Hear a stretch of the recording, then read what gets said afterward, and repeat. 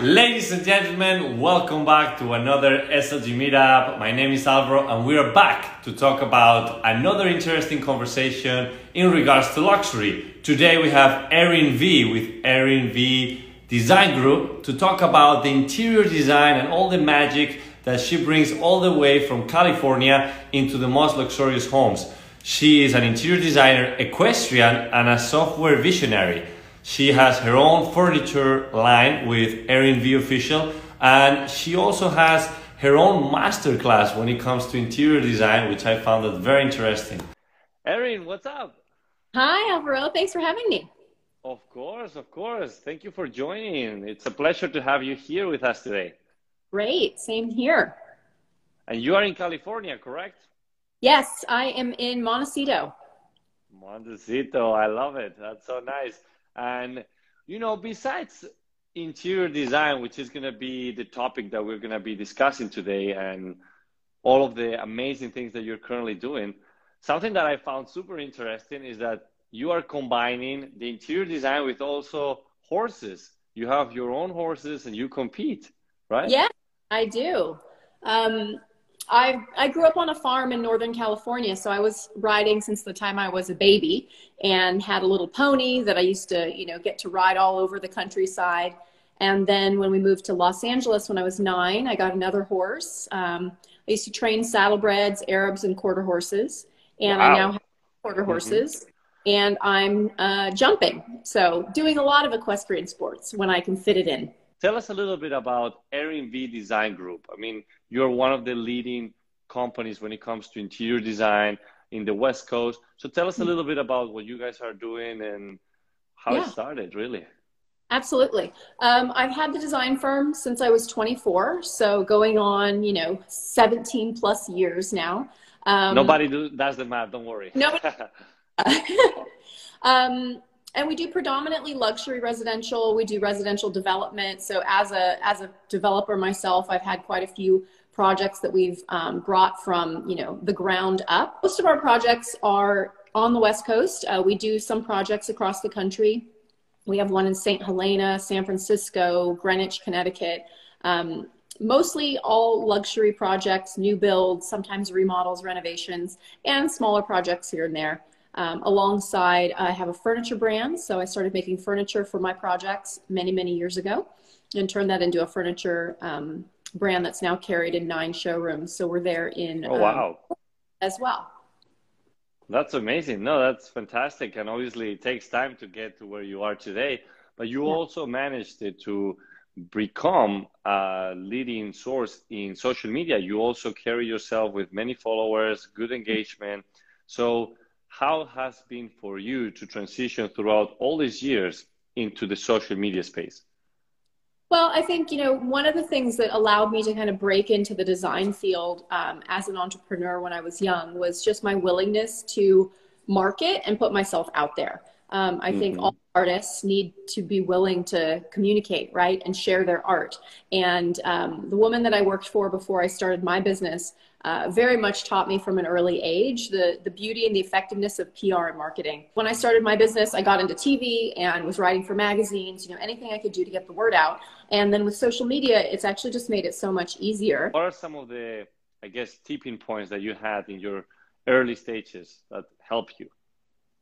I would say as an interior designer, anyone in the visual arts, you really only need to put out the best stuff, right? And when you're young and you're starting out, you don't have luxury projects under your belt. So what can you show that shows someone your taste and your ability? I always look at some early designers' projects or websites and I'm like, if you only have 5 good photos, just show those, right?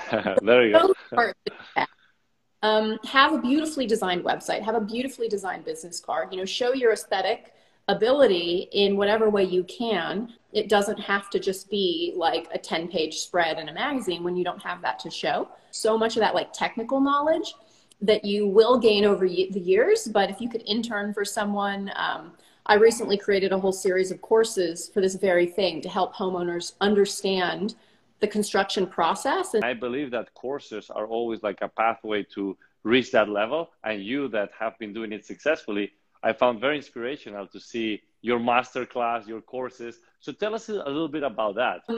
You know, I've always had interns working for us at our firm throughout like their design school experiences. And many of them at the end of their 6-week period and program would say, wow, I learned more here in 6 weeks than I did in my years at UCLA's design program or whatever school they were going to. And although you learn very valuable things in those other programs, they're not really teaching you the business of the business. And also just with clients, you know, teaching them, or not even teaching them, but explaining the process that they're about to experience, the very lengthy, costly renovation or new build process is really important to set expectations. Wow. That's very inspirational and very clever on your end as well. Now, when it comes to Clubhouse, of this app that at some point was in everyone's mouth, have you been playing around with it? With Clubhouse? Yeah. I have not. Because it seems, you know, that a lot of people that want to share also their knowledge and their value, they've been getting into the audio platform Clubhouse to share their knowledge. And it seems that it's kind of like in your alley. I know it's losing a little bit of popularity just because of what we're currently facing with things opening up again. But I believe that it's still a very strong platform that I will recommend you to look into it. A little story, and you tell me about this, what you think. Because I was in Los Angeles, not too far out from where you were a couple of weeks ago. And we ended up being at this amazing property that it was just basically built for content creation. And they were inviting all these big influencers to shoot content, you know, and therefore expose the brand and the home. And everybody was inside, capturing the right angles with the right design. So I think that when it comes to interior design, more and more, especially in commercial spaces, they're starting to look into what looks good, what's good photographically, you know, and I wanted to know what you think about that. Well, I mean, I think showing off interiors, like getting published in a magazine, you know, that's always the pinnacle of, you know, having the cover of Architectural Digest or Elle Decor or House Beautiful or Traditional Home or Luxe. There's such limited real estate in print, but having photographs of your work is so incredibly important. I think people really recognize how much work goes into shooting an interior well. I mean, it's a week of prep easily. You go, you buy stuff just for the shoot. You rent art, furniture, accessories just for the shoot, because rarely is a house perfectly finished. You spend, you know, several days on average with your photographer shooting every room and moving everything in the room to get it perfect for the camera.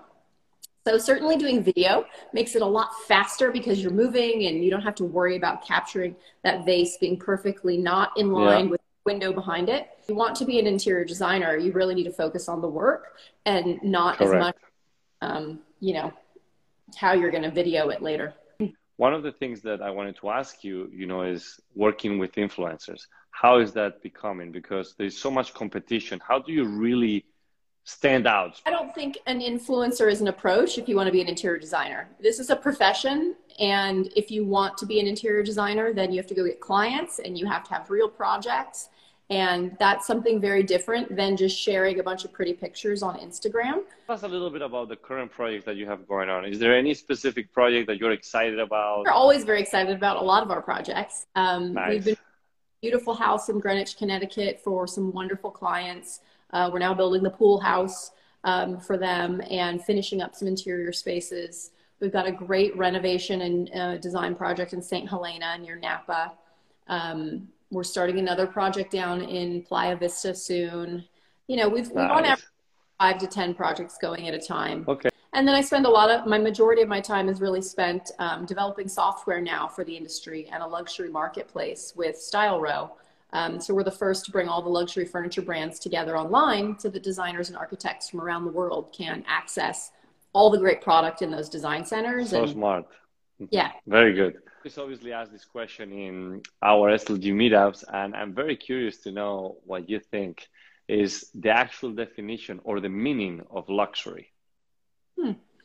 Well, I think that it is very much a personal thing, but I think when you have beautifully handmade products around you that make you happy, that's ultimate luxury, you know, and everything that you touch and feel and interact with, I think on a daily basis, simple things, bed linens, the towels in your bathroom, a great hand lotion, those things can all be very luxurious. Fabulous dishes and beautiful glassware that you use every morning, not things that you keep in a cabinet and use once a year because they're so precious. And so I think that even on a small scale, we can all have daily luxuries. And, you know, I think that something that is so important for anyone that wants to be in the real estate interior design space to remember, especially in the luxury space, is that everything is designed, but not everything is designed well. Amazing. No, I love that answer. Thank you for sharing.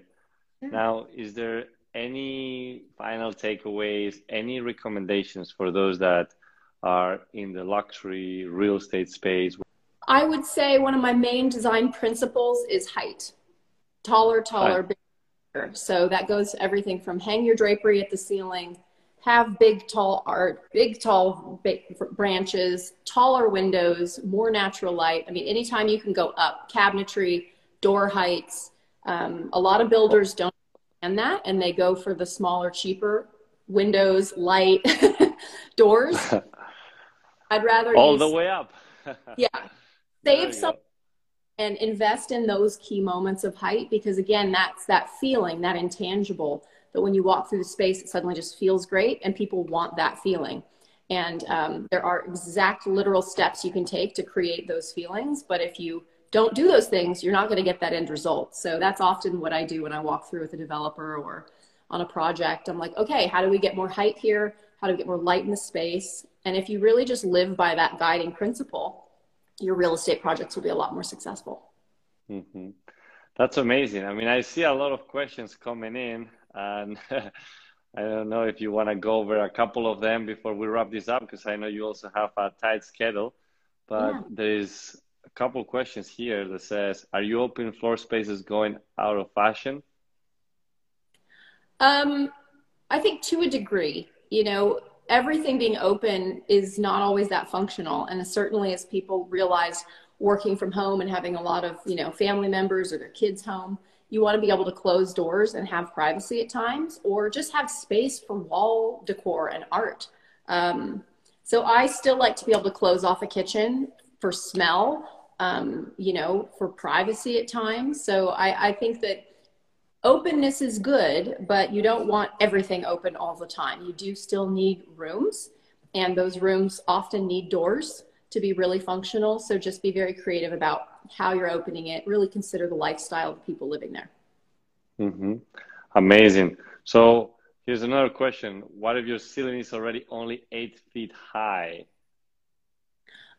Well, with everything you put in that space, it should be as tall as the ceiling. You know, people often hang their drapery low right over the window. Your ceilings might be 8 feet, but your window might be at 6.5. You know, you might be able to raise that window up. You might be able to have taller drapery, a bigger piece of art, a taller vase with bigger branches. That element of height is just a key that if you look around your house, you'll probably notice a lot of opportunities. Get a taller pot, put the tree on a stack of books. I mean, anything to make things taller is just naturally going to feel better. Think about when you walk outside, trees are bigger than us, right? Yeah. Yet people bring tiny little things in their house and then they wonder why. Right? Well, I know that we can be all day long going over questions. So all I want to advise is anybody that is tuning in, please make sure to follow Erin. She's done a phenomenal job. I'm sure she's going to go over some of your comments and questions if you message her or, you know, reach out to her directly. And well, any last takeaways or anything that we didn't touch base?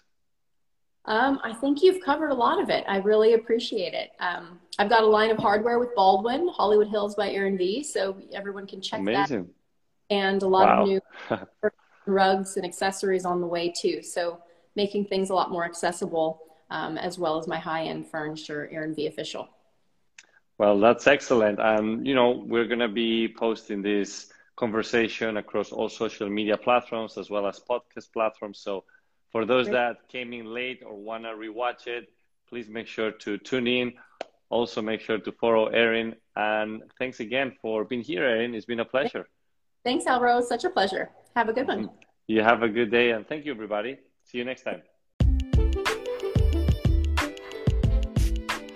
And thanks again for everybody tuning in today. We hope you enjoyed it. And remember, embrace each beautiful success in life.